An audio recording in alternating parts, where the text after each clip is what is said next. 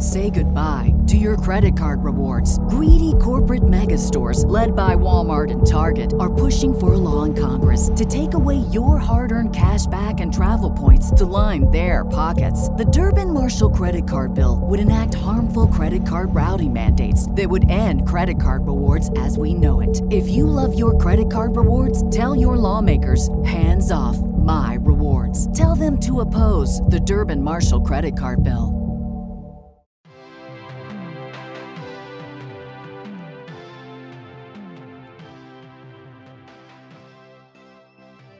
Today's episode is brought to you by Audible. Audible has thousands of audio narrations of both the latest and classics of literature, but also is the home to numerous Audible original books, comedies, and podcasts you can't hear anywhere else. To get your free 30-day trial and free audiobook, click the link in the description or go to Audible.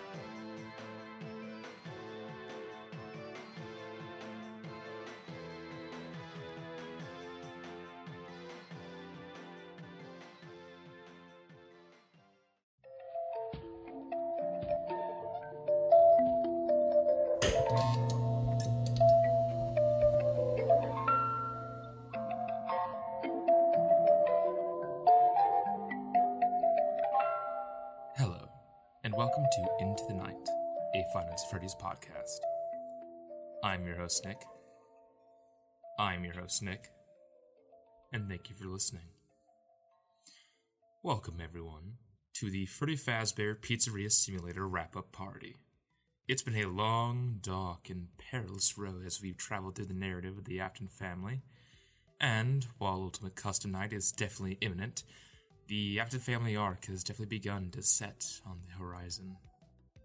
So, before we put this game to rest, this episode will be going over the last little bits of lore and symbolism that I couldn't fit in the previous two episodes.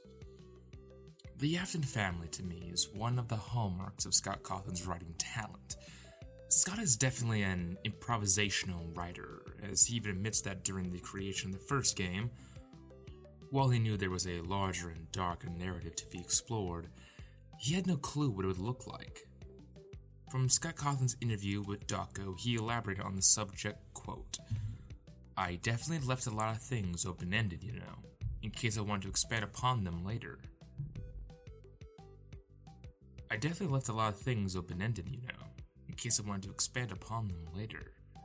I mean, obviously I did not have the entire story planned out, as I know there's much debate about that on the subreddit. Like, is he some kind of mad genius that has 7 games planned out from the beginning? No, I didn't. However, I definitely knew that the story I was telling in that game was a small snippet of a larger story.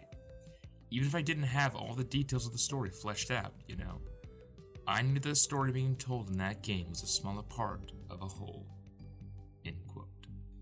The original trilogy of games, what I personally coined as the Missing Children Instant Arc, although others refer to it as the original game trilogy, helps illuminate certain elements and key points of the franchise's lore. But I always look at the Afton family arc, FNAF 4 through Ultimate Custom Night, as Scott finally weaving a narrative web through his world.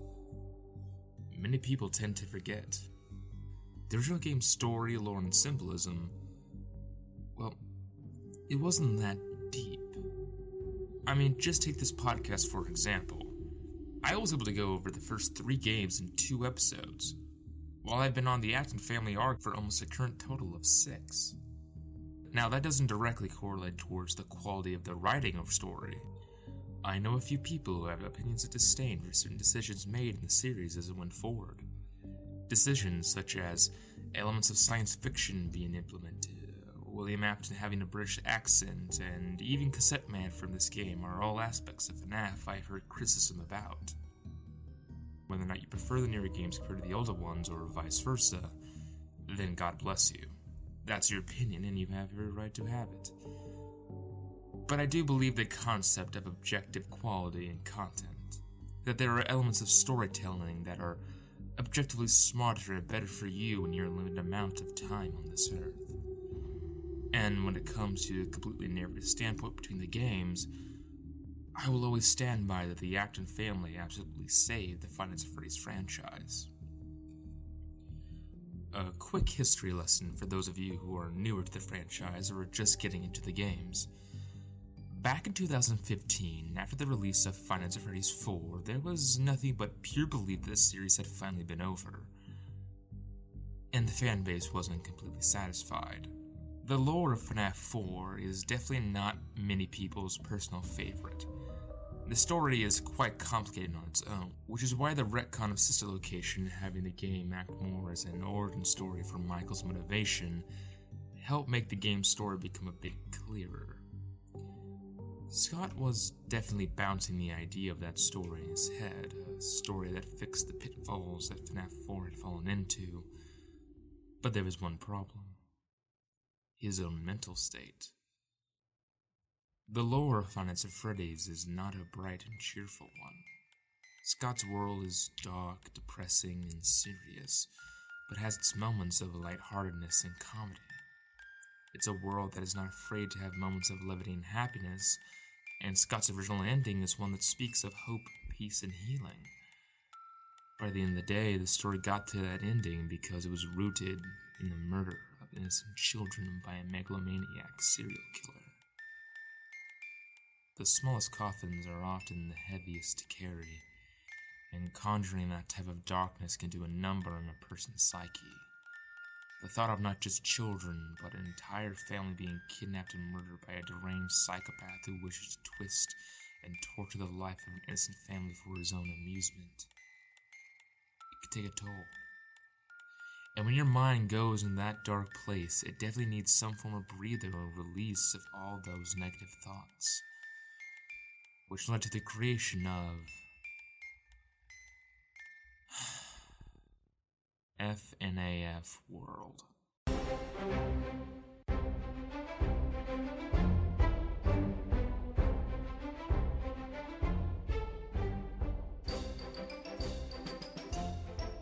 Yeah, those who are probably familiar with FNAF brand might have recognized I skipped this game, mainly because it sucks and I hate it.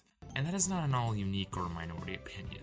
The game was definitely a stinker when it came out.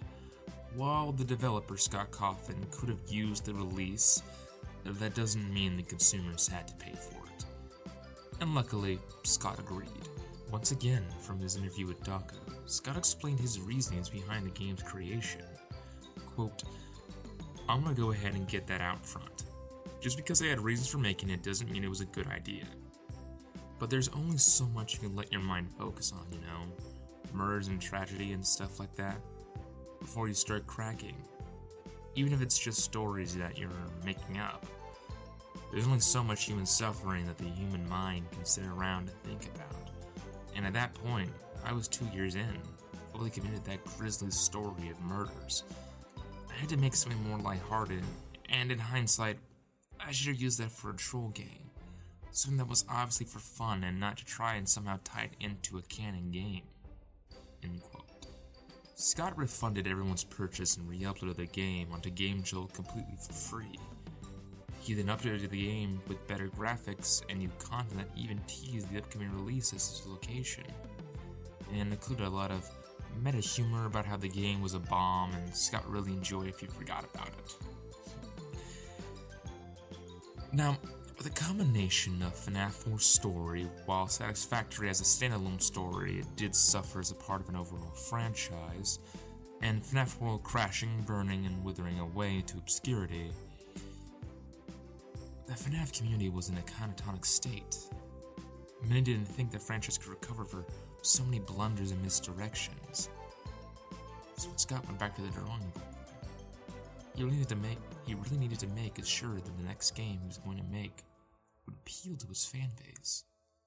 He needed to tell them a story.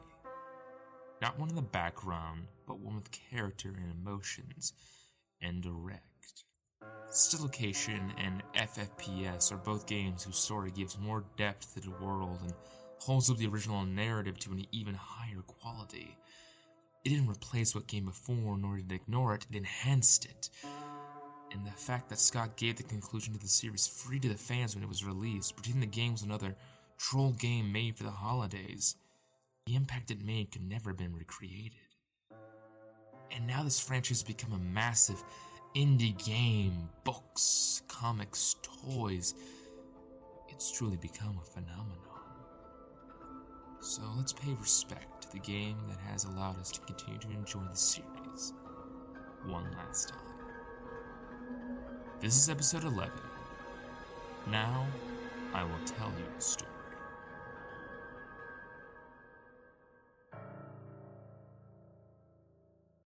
Let us begin our tribute by discussing something that I only briefly mentioned in the previous episode. Freddy Fazbear's Pizzeria Simulator's various endings. Multiple endings have been a constant in FNAF ever since the third game in the series, with its infamously dubious canon of the good and bad endings. But even the first game also had multiple endpoints, claiming the first 5 nights get you one ending, the 6th night gets you another, and then custom night gets you an ending where you get fired. All endings in FFPS that are not tied with the completion ending are considered non-canon, but are interesting divergences to the main series timeline that should be looked into. Whether it's for the information it presents, or the hilarity of the ending. One of the easiest endings to achieve in the game is the bankruptcy ending, in which Michael poorly manages his pizzeria and accrued so many lawsuits that he ended up broke. Once that is achieved, Tutorial Unit lambasts the player for being a failure, and needless to say, they are fired. But to not to leave your journey of financial failure empty-handed, you are given a certificate of bankruptcy and told that you know your way out. So get lost. But if you could believe it, there's actually another ending that is even easier to obtain than the bankruptcy ending. The mediocre ending. Also referred to as the lazy ending, it requires Michael to literally do nothing through his managerial occupation. And I mean literally do nothing. He doesn't buy anything, he doesn't invest anything, he doesn't take sponsors, he doesn't salvage any robots. Nothing.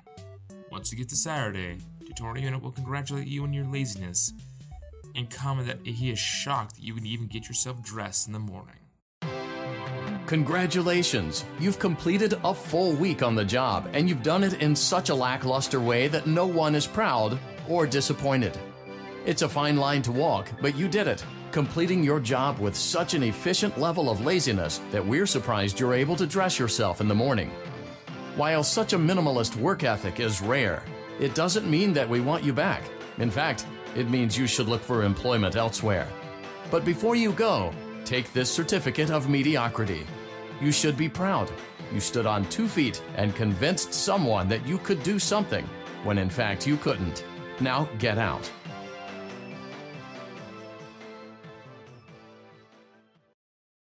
You might have noticed that a numerous amount of these endings are ridiculing Michael and more directly the player.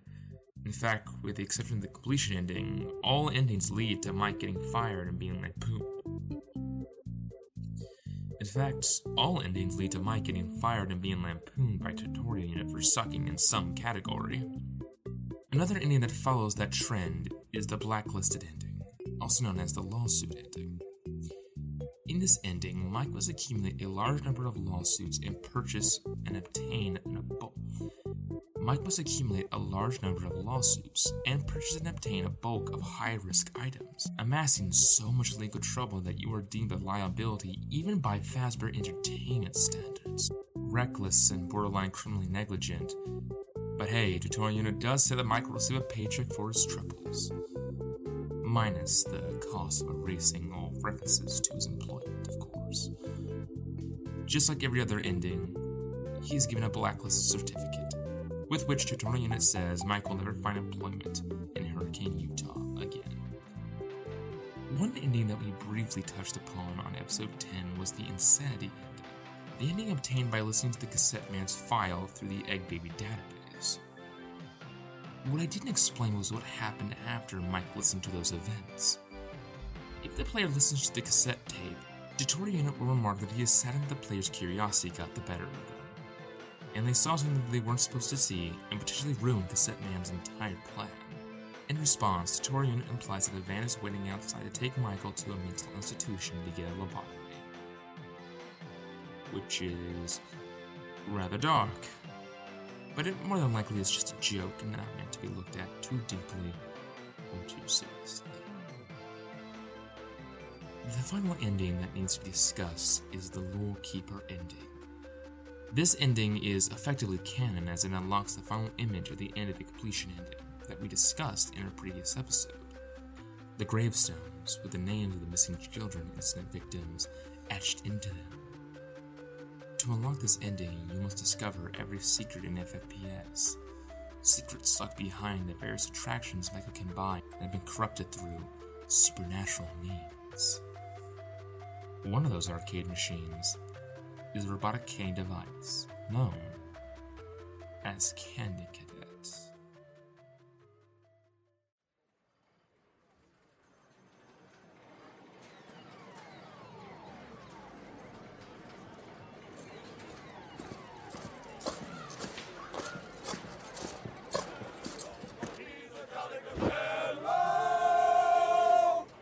Nobody can deny. Happy birthday.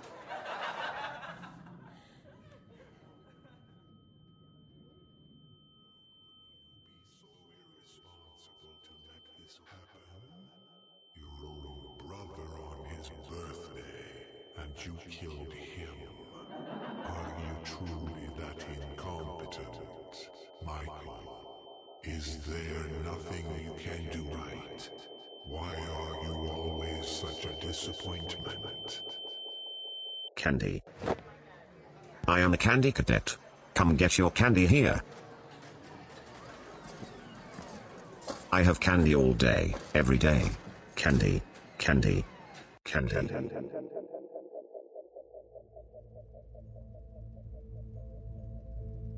Candy Cadet is an interesting device available through the Stan's Budget Tech catalog. It is very similar to a vintage toy robot. Its torso and head are both cylinder in shape. The torso has a slot for candy to dispense, and the head has a spectrum of colors of lights on top, as well as an antenna with balls on the end that also change color rapidly. Its hands look like they could be from a claw machine, and his arms, neck, and torso are all connected to accordion-like tubes. After putting a quarter into one of his various coin slots, he would dispense an individual wrapped candy from his torso. Nothing spectacular at first glance, but this strange robot gives an ominous response when he gives about a piece of candy. Return to Candy Cadet again, and maybe I will tell you a story. This is where things get a bit more complicated. As if one continues to buy candy from Candy Cadet, they have a small chance that he'll begin telling a cryptic tale to Michael. It is unknown why Candy Cadet is why he is, and why he is this mysterious storyteller in the first place.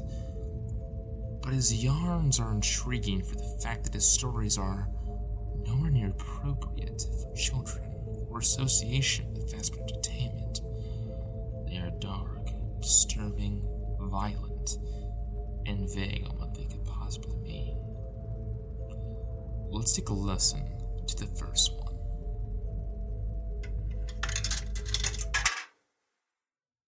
Now I will tell you a story about a little boy. He had a red snake that he kept in a metal cage, whose hunger could not be satisfied. One day, the boy found 5 baby kittens outside his house. He brought them inside and kept them in a shoebox. He knew that the snake might kill them, but could not bring himself to get rid of the snake. He knew that if he chose one kitten to feed to the snake, it might be satisfied. But he could not choose. So, he went to bed, leaving the cage open.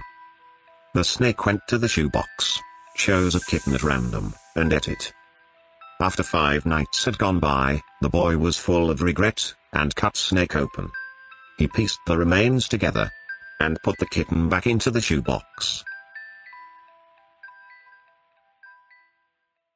Now, obviously this story is metaphorical, but what does it mean? Well, to understand this, we need to understand more about one of the most mysterious characters in FFPS, the Cassette Man. If you haven't watched a previous episode, episode 10, This Is Where Our Story Ends, I highly recommend giving that an episode a listen to fully understand this explanation. For those of you who have, You're familiar that the Cassette Man had an ulterior motive in the rebirth of Fastman Entertainment. From his serial recording, HRY223, we learned that the Cassette Man has a past with Freddy Fazbear's Pizzeria. Quote, "Small souls trapped in prisons of my making, now set to new purpose, and used in ways I never thought imaginable. He lured them all back to a familiar place, back with familiar tricks. He brought them all together. Are they still aware? I hope not. It keeps me awake at night. I could make myself sleep, but not yet. Not until I undo what he has done and heal this wound. A wound first inflicted on me, but then one that I let bleed out to cause all of this." From this line, we can conclude that this man with the cassette had created the original robots of Fazbear Entertainment, but moreover, was very close to the co-owner of Fazbear Entertainment, William Afton. Close enough that when William Afton first struck, he was the one who suffered by William's action, and has suffered so much that he's become haunted by the thought of ending his own life. But what wound could cause such an emotional reaction? The answer can be found in his ending monologue in the completion ending, after he informs the scrap animatronics that they should give in to the flames of the labyrinth and release the spirits within them, and let William know that his place in hell has been long overdue. In effect, Cassette Man addresses every character in FFPS, even addresses Michael in the beginning by informing him that he knows that he took the job behind his back. And while originally, who was tasked with the franchising job had a way out, he knows Mike well enough to know that this is a closure for him as well. So when Cassette Man begins to talk to Lefty, he doesn't refer to it as the puppet or the marionette. He calls it his daughter. "My daughter, if you can hear me, I knew you would return as well. It's in your nature to protect the innocent. I'm sorry that on that day, the day you were shut out and left to die, no one was there to lift you up into their arms, the way you lifted others into yours. And then, what became of you? I should have known you wouldn't be content to disappear. Not my daughter. It's time to rest, for you, and for those you have carried in your arms." William Afton's first victim was the Cassette Man's daughter. More specifically, William Afton's first victim was his best friend's daughter, Henry Emily, the man he started Fredbear Family Diner with, and eventually Fazbear Entertainment. When his daughter, named Charlotte Emily, was locked outside Fredbear's, William found her outside crying and upset. That was the reason she trusted him and followed him into the back alley, as seen in the security puppet minigame. She knew and trusted William as a friend of the family. But what does this have to do with Kenny Cadet's story of the 5 kittens and the snake? The story is a metaphor for William Afton and Henry's relationship. The kid is Henry, who finds 5 innocent and young kittens, who represent the children that frequent his restaurant establishment, which is also symbolized with the shoebox he keeps them in. William Afton is embodied by the snake, a cunning creature that the kid knows has the potential to cause great harm. More than likely, Henry was suspicious or even aware that William was the one that murdered his daughter. This doesn't mean that the MCI was caused in 5 nights. More so, the nights are representative of the atrocities William had created over the years. One could even see the 5 kittens also representing the 5 games that had come before FFPS, each one revealing some form of tragedy that William had a hand in, whether it be the missing children's incident or his role as an abusive father figure. The story is an allegory for Henry's hesitancy and willingness to do anything about William's actions. This story is Canon Cadet foreshadowing to Michael and the player the plot to FFPS, as by the end of his story, the kid does cut the snake open and put all the kittens back together as one to the shoebox, a parallel to burning the monsters that consume so many souls, and learning those souls in the fake pizzeria be put to rest. Tonight's episode is sponsored by Marvel Strike Force. Marvel Strike Force is an incredible mobile game that lets you take command of your own team of your favorite Marvel superheroes and villains to take on interdimensional threats like Doctor Doom and Apocalypse in an action-packed turn-based squad tactic RPG extravaganza. Embark on an extensive campaign, completing challenging missions as you fight your way through the expansive Marvel universe, collect valuable loot, enhance the powers of your favorite characters, and level up to acquire new gear, unlock formidable attacks and abilities, and customize your characters with costumes inspired by the most infamous storylines. Free stuff! Did that get your attention? As we speak, Marvel Strike Force is celebrating its 6-year anniversary. But here's the real kicker. New users signing up through our link and using the promo code MAXPOOL get an exclusive treat. You'll instantly add the Merc with the Mouth Deadpool to your roster, complete with character shards, an anniversary diamond orb, and gear. Also, please note that these sponsorships help support the production and the hours we put into creating content for you. So downloading this game, using the link in the description, and giving it a try would help out this podcast immensely. The game is free, and using the code MAXPOOL gets you a ton of free starting loot. So you got nothing but to gain for giving the game a try right now. Thank you once again to Marvel Strike Force for sponsoring this episode.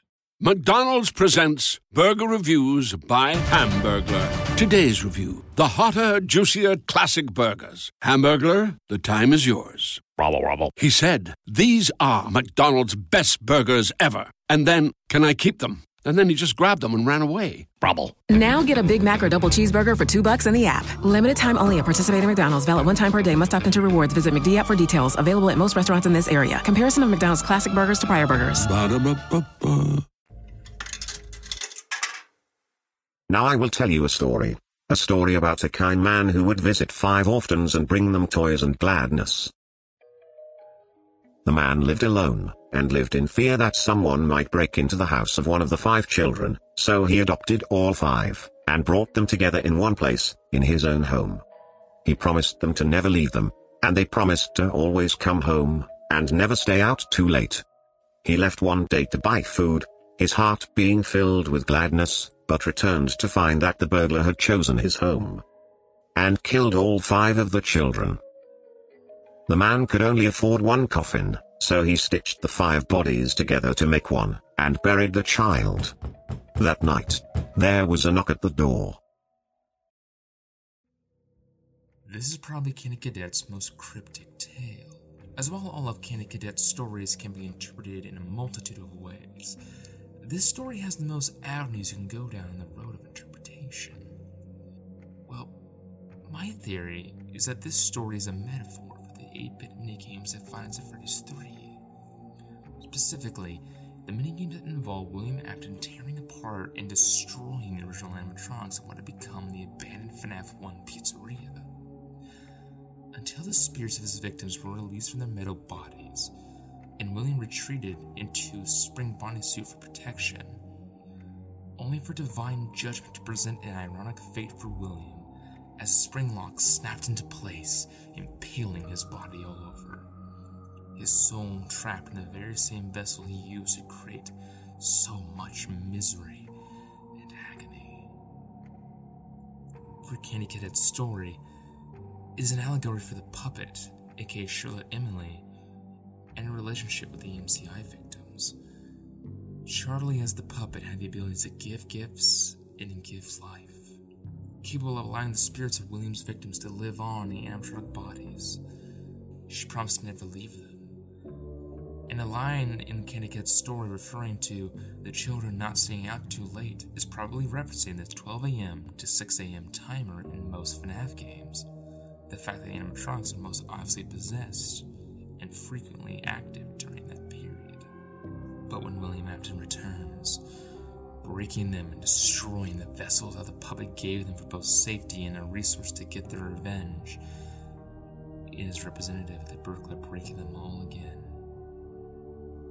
As Henry said in his audio file, HRY223 in the Insanity Antic, he set some kind of trap. I don't know what it was, but he led them there again. He overpowered them again, and he robbed them of the only thing that they had again. I don't know how those tiny breaths of life came to inhabit those machines, but they will never find rest now, not like this. Combined with Henry, aka the Cassette Man, said, along with Candy Cadet's finale to the story of stitching the 5 bodies together into one. Until that night, there was a knock at the door. I had originally thought the knock at the door was referencing Lefty, as it was designed to capture and contain the puppet, and there is a possibility that it is implying that. But I think a better fit for the story's ending figure is perhaps another one of mysterious entities in FFPS. Molten Freddy. Knock, knock! I'm here! In Molten Freddy's facial recognition file, which can be viewed in the Insanity ending, according to Henry, he is a priority 1 in his plan. What this may be implying is that, even more so than William, Molten Freddy is one of the most important monsters that need to be destroyed. According to his file, quote, with the most amount of remnant collectively in its structure, this amalgamation of Afton's construct is a necessary element of paragraph 4, end quote. In such a location, we learn that the Circus Baby's entertainment and rental facility is deep below the surface, only connected via elevator entrances located in Afton's household and the pizzeria seen in FNAF 4. But in future installments, such as Help Wanted, we learn there exist other entrances to this facility besides the one we know about. How did Molten Freddy get his mask, his top hat, even his bow tie? When Funtime Freddy's coup was successful and he took over the inner conglomeration by injecting Baby from the hive mind, both Henry and Candy Cadet seem to be implying that Molten Freddy was the one to find their broken shells, not only using their parts to help rebuild itself and add to his mass, but also to obtain their souls. Molten Freddy just maybe has all the remaining souls of the MCI victims trapped within the inner conglomerate. But why would he do that? From what we know of the Funtime animatronics, more specifically Funtime Freddy, he desires to kill innocents whether they be children or adults. Why would he desire to collect souls of those who had already perished?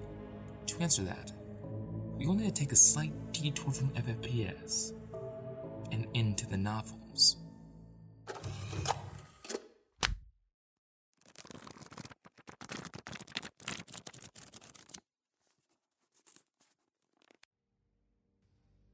Now, you may have noticed that in Henry's file, he described Molten Freddy containing a large portion of some chemical known as a remnant.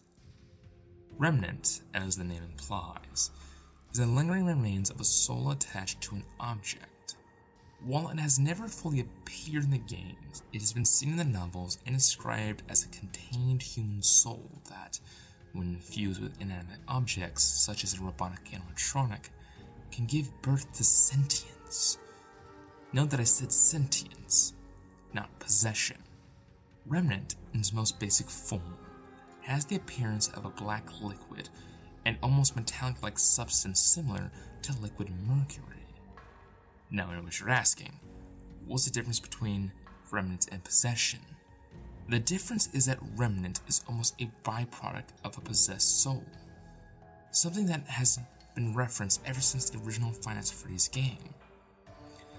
On the newspaper on the walls that ever so often would change, you could find one that referenced the degradations of the animatronics, which we know to be the result of their possession. The newspaper describes the state of animatronics as having, quote, blood and mucus around the eyes and mouth of the mascots. One parent likened it to reanimated carcasses, end quote. Remnant is a byproduct of possession, but what generates it? Essentially, emotions. More specifically, positive emotions. Remnant can be used to make already living beings more powerful with the power of positive memories, but it could also be isolated and infused with independent objects, usually resulting in giving those inanimate objects a form of sentience. This is why the Funtime animatronics, such as Circus Baby, Funtime Freddy, and Ballora, speak so frequently and are able to express a much wider range of emotions. It's not AI that's far more advanced for the time period. It's the remnants. The Scooper, as revealed in the Insanity ending, when used on the fundamental animatronics for repairs, would inject this silver mercury-like substance onto them. Despite being a source of positive power that can bring forth life, if the Funtime animatronics are any indication, that life could be twisted into something darker yet darker. And William Afton realized this. Once he discovered that his victims had somehow managed to live on inside his machines, William believed he had discovered a way to achieve something grander than even he could possibly imagine. It was never a goal of his, but once he put the pieces together, it became a new obsession.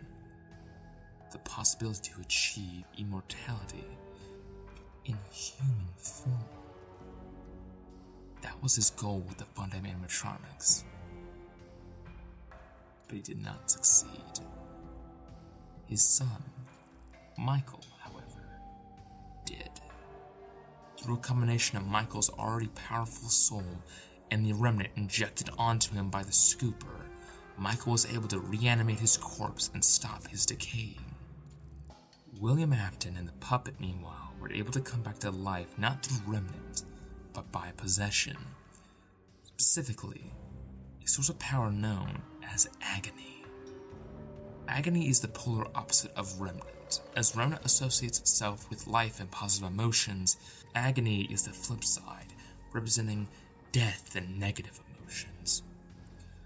I don't want to spend too long discussing this element because this is a very, very complex part of the lore that just goes on to describe and elaborate further on the rules and science of possession in this world.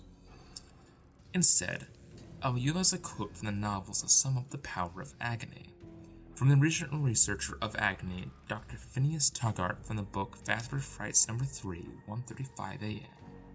Quote, "You see, I'm convinced that agony has a greater energetic radius and power than any other emotion. I have done numerous experiments to measure, capture, contain, and study the leftover emotions embedded into objects that were near a tragedy.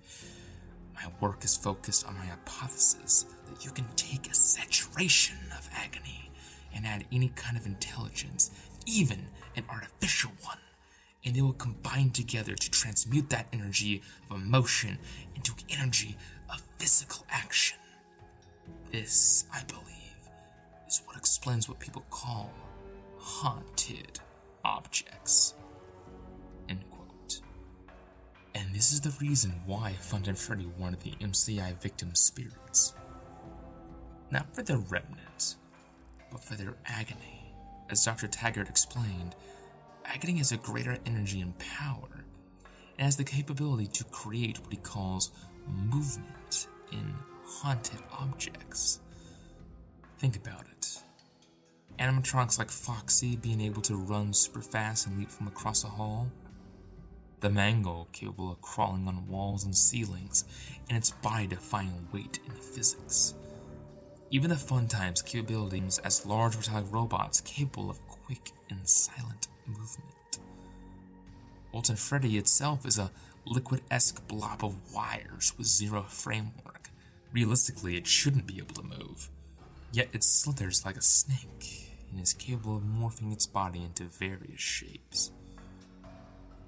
Funtime Freddy's one goal is to spread chaos, misery, and of course, agony. What better source of that than the extension of the pain and torture of innocent children to allow itself to become a stronger source of that emotion? Everybody in your crew identifies as either Big Mac Burger, McNuggets, or McCrispy Sandwich. But you're the Filet-O-Fish Sandwich all day. That crispy fish, that savory tartar sauce, that melty cheese, that pillowy bun. Yeah, you get it. Every time. And if you love the Filet-O-Fish, right now you can catch two of the classics you love for just $6. Limited time only. Price and participation may vary. Cannot be combined with any other offer. Single item at regular price. Ba-da-ba-ba-ba. Now I will tell you a story about a young woman who was sealed in a small room. In the room was a furnace, and 5 keys. She was told that each of the 5 keys would unlock one of 5 doors outside her room. Inside each room was a child that she could take with her as she fled the building. But she was only allowed to leave her own room with 1 key, not all 5. Desperate to find a way to save all 5 children, the woman melted the 5 keys together in the furnace to create a single key, hoping it would unlock all 5 doors. Of course, it did not work that way. Now her key opened none of the doors. Rather than leaving her room with a key to 1 life, she had taken with her the key to 5 deaths.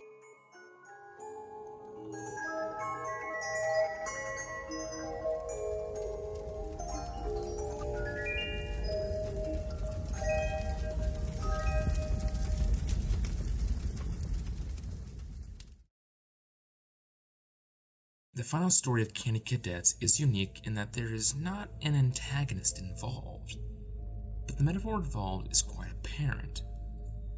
The young woman once again represents the puppet, more specifically the puppet's failure and why the MCI children were still aware and active even after William Afton was spring-trapped. The children trapped within the various rooms represent the victims of the MCI possessing the robots, unable to escape their suffering and isolation.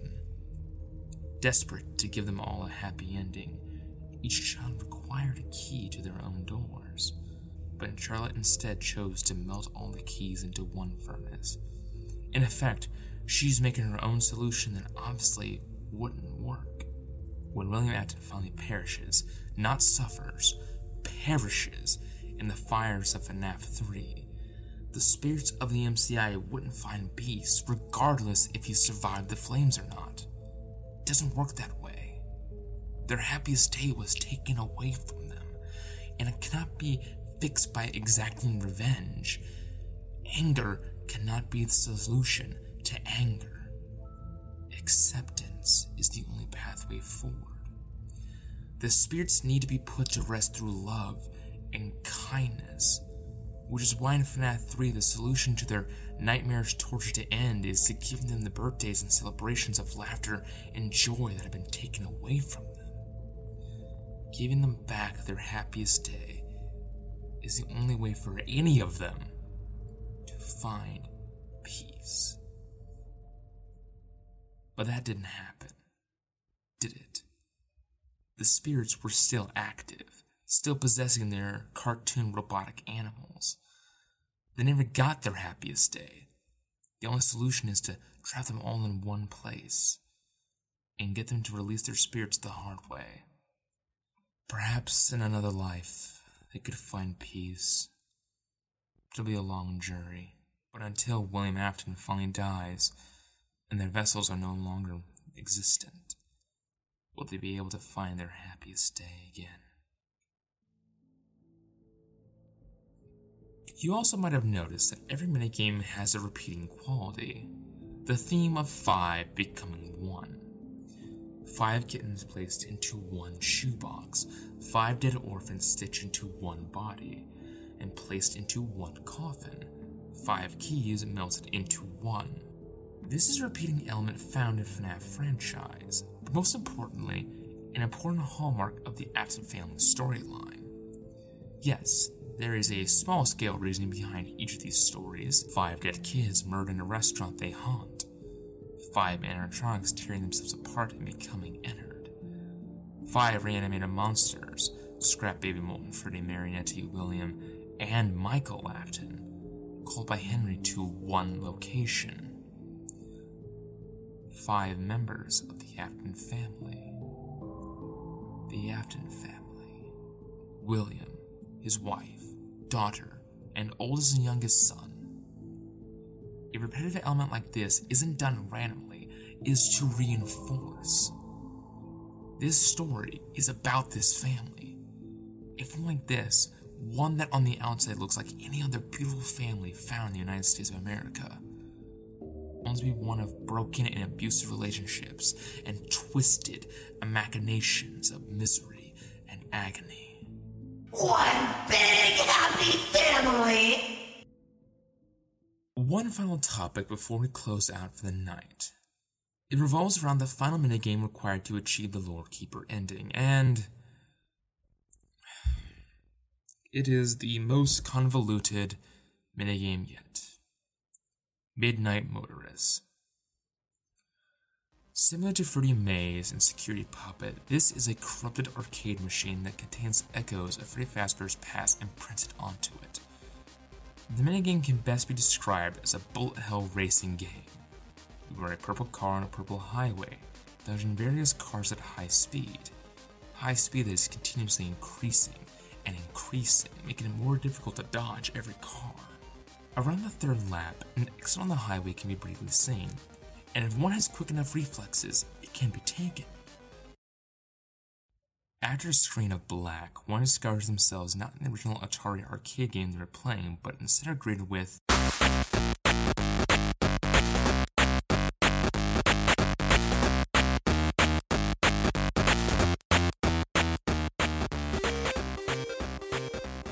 ominous 16-bit minigame. A purple car is on an off-road in the dark woods. Rain is pounding down as the music from the car creates ripples in the air. The owner of the car is currently trying to get back to his house in the woods. As he drives, he passes a small bar named Junior's. He considers going in, but knows that a bouncer will be waiting to kick him out. He knows he can't be there. So he pushes down his disappointment and resentment and presses forward to his home down the road. An isolated small house far away from civilization. Once he exits the car, we finally see this man as a yellow man, commonly referred to as Mustard Man in the community, and walks into his home. A family member, most likely his son or wife, it's quite ambiguous, is sitting on the couch watching TV. He asked the yellow man to not bother his youngest son in his room. He had a rough day and needs some time for himself. But the yellow man ignores his request and goes to check on his son's door. Only, he doesn't answer. The door is currently locked. But grudgingly, the man claims he will go outside to his back window to get him if he need be. He walks outside to the rain to see what his son is up to, considering what punishment will warrant his disobedience. Only to discover that his window is wide open. He looks inside his son's room and he isn't there.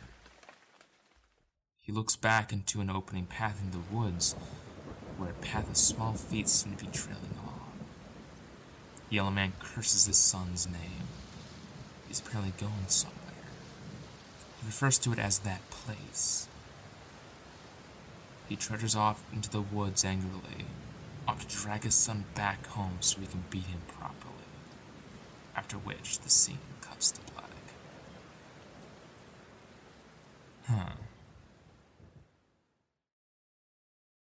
So, it's not surprising that this minigame is not a favorite. It's not as clear-cut or even close to apparent on what's supposed to be happening in this minigame. Which is strange considering every other minigame seems to be trying to answer some question or adding more information towards the lore. This one is... I don't know. I'm gonna put my heart on my sleeve here, everyone. I got nothing. This minigame is literally incomprehensible. There are just way too many interpretations you can take it.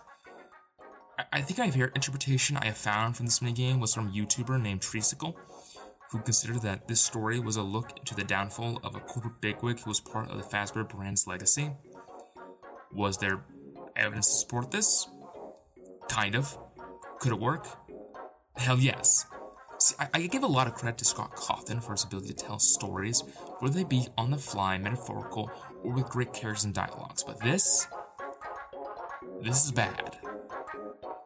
There's a reason I chose to use Candy Cadet first, and how his metaphors and stories can be used to gain a greater understanding of the world. It's like a riddle that needs to be pondered on for a while, but after enough reflection can be solved and can provide a bit more insight to finding answers to other questions. Midnight Motorist is just... Here. Let me use a riddle to explain why this minigame is terrible. This place makes some people laugh, some people sing, and some people cry. Some walk here, some swim here, some fly here. Where am I? Got an answer? Anything? You want an answer? The answer is anything. Literally anything. Because that isn't a riddle, that is just a description of range of human behaviors and environments. And that is Midnight Motorist, a range of talking points with no real point to them. And I mean that generally, because it never comes back in any game or is even referenced in any game. I honestly think this is another case of Scott recognizing that no one liked it, so he chose not to address it again. Which is a shame, because it's not like the Bite of 87, in which the mystery still exists, but an answer would spoil the fun. No, this is a mystery that needs to be addressed. It's a puzzle piece important enough that Scott made an entire minigame around it. But it's so confusing in its attempt to communicate information that requires another game to explain this information, more likely.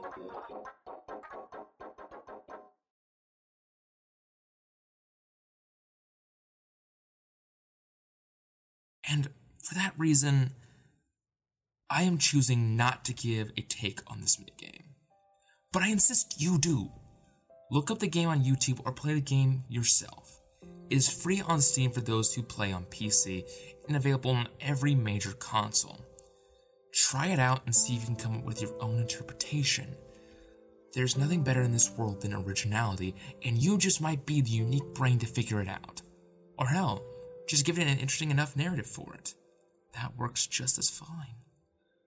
These games are amazing, and I know it has a large YouTube audience.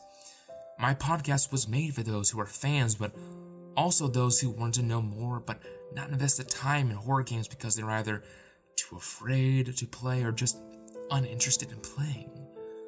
But please, this game is free and for the fans. It was a passion project created with love by Scott for his audience.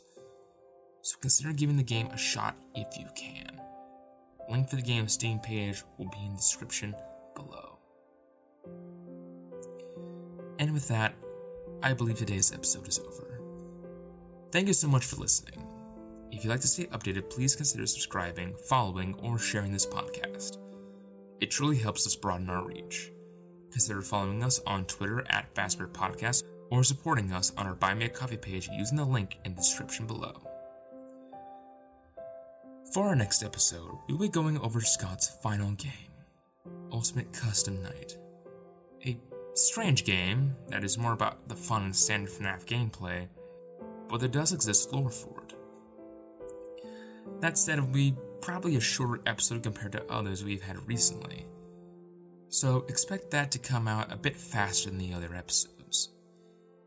Because the mysteries that lie within are just important as any other game in the series. So please, look forward to it. Once again, I have been your host, Nick, and thank you all for listening. Have a good night.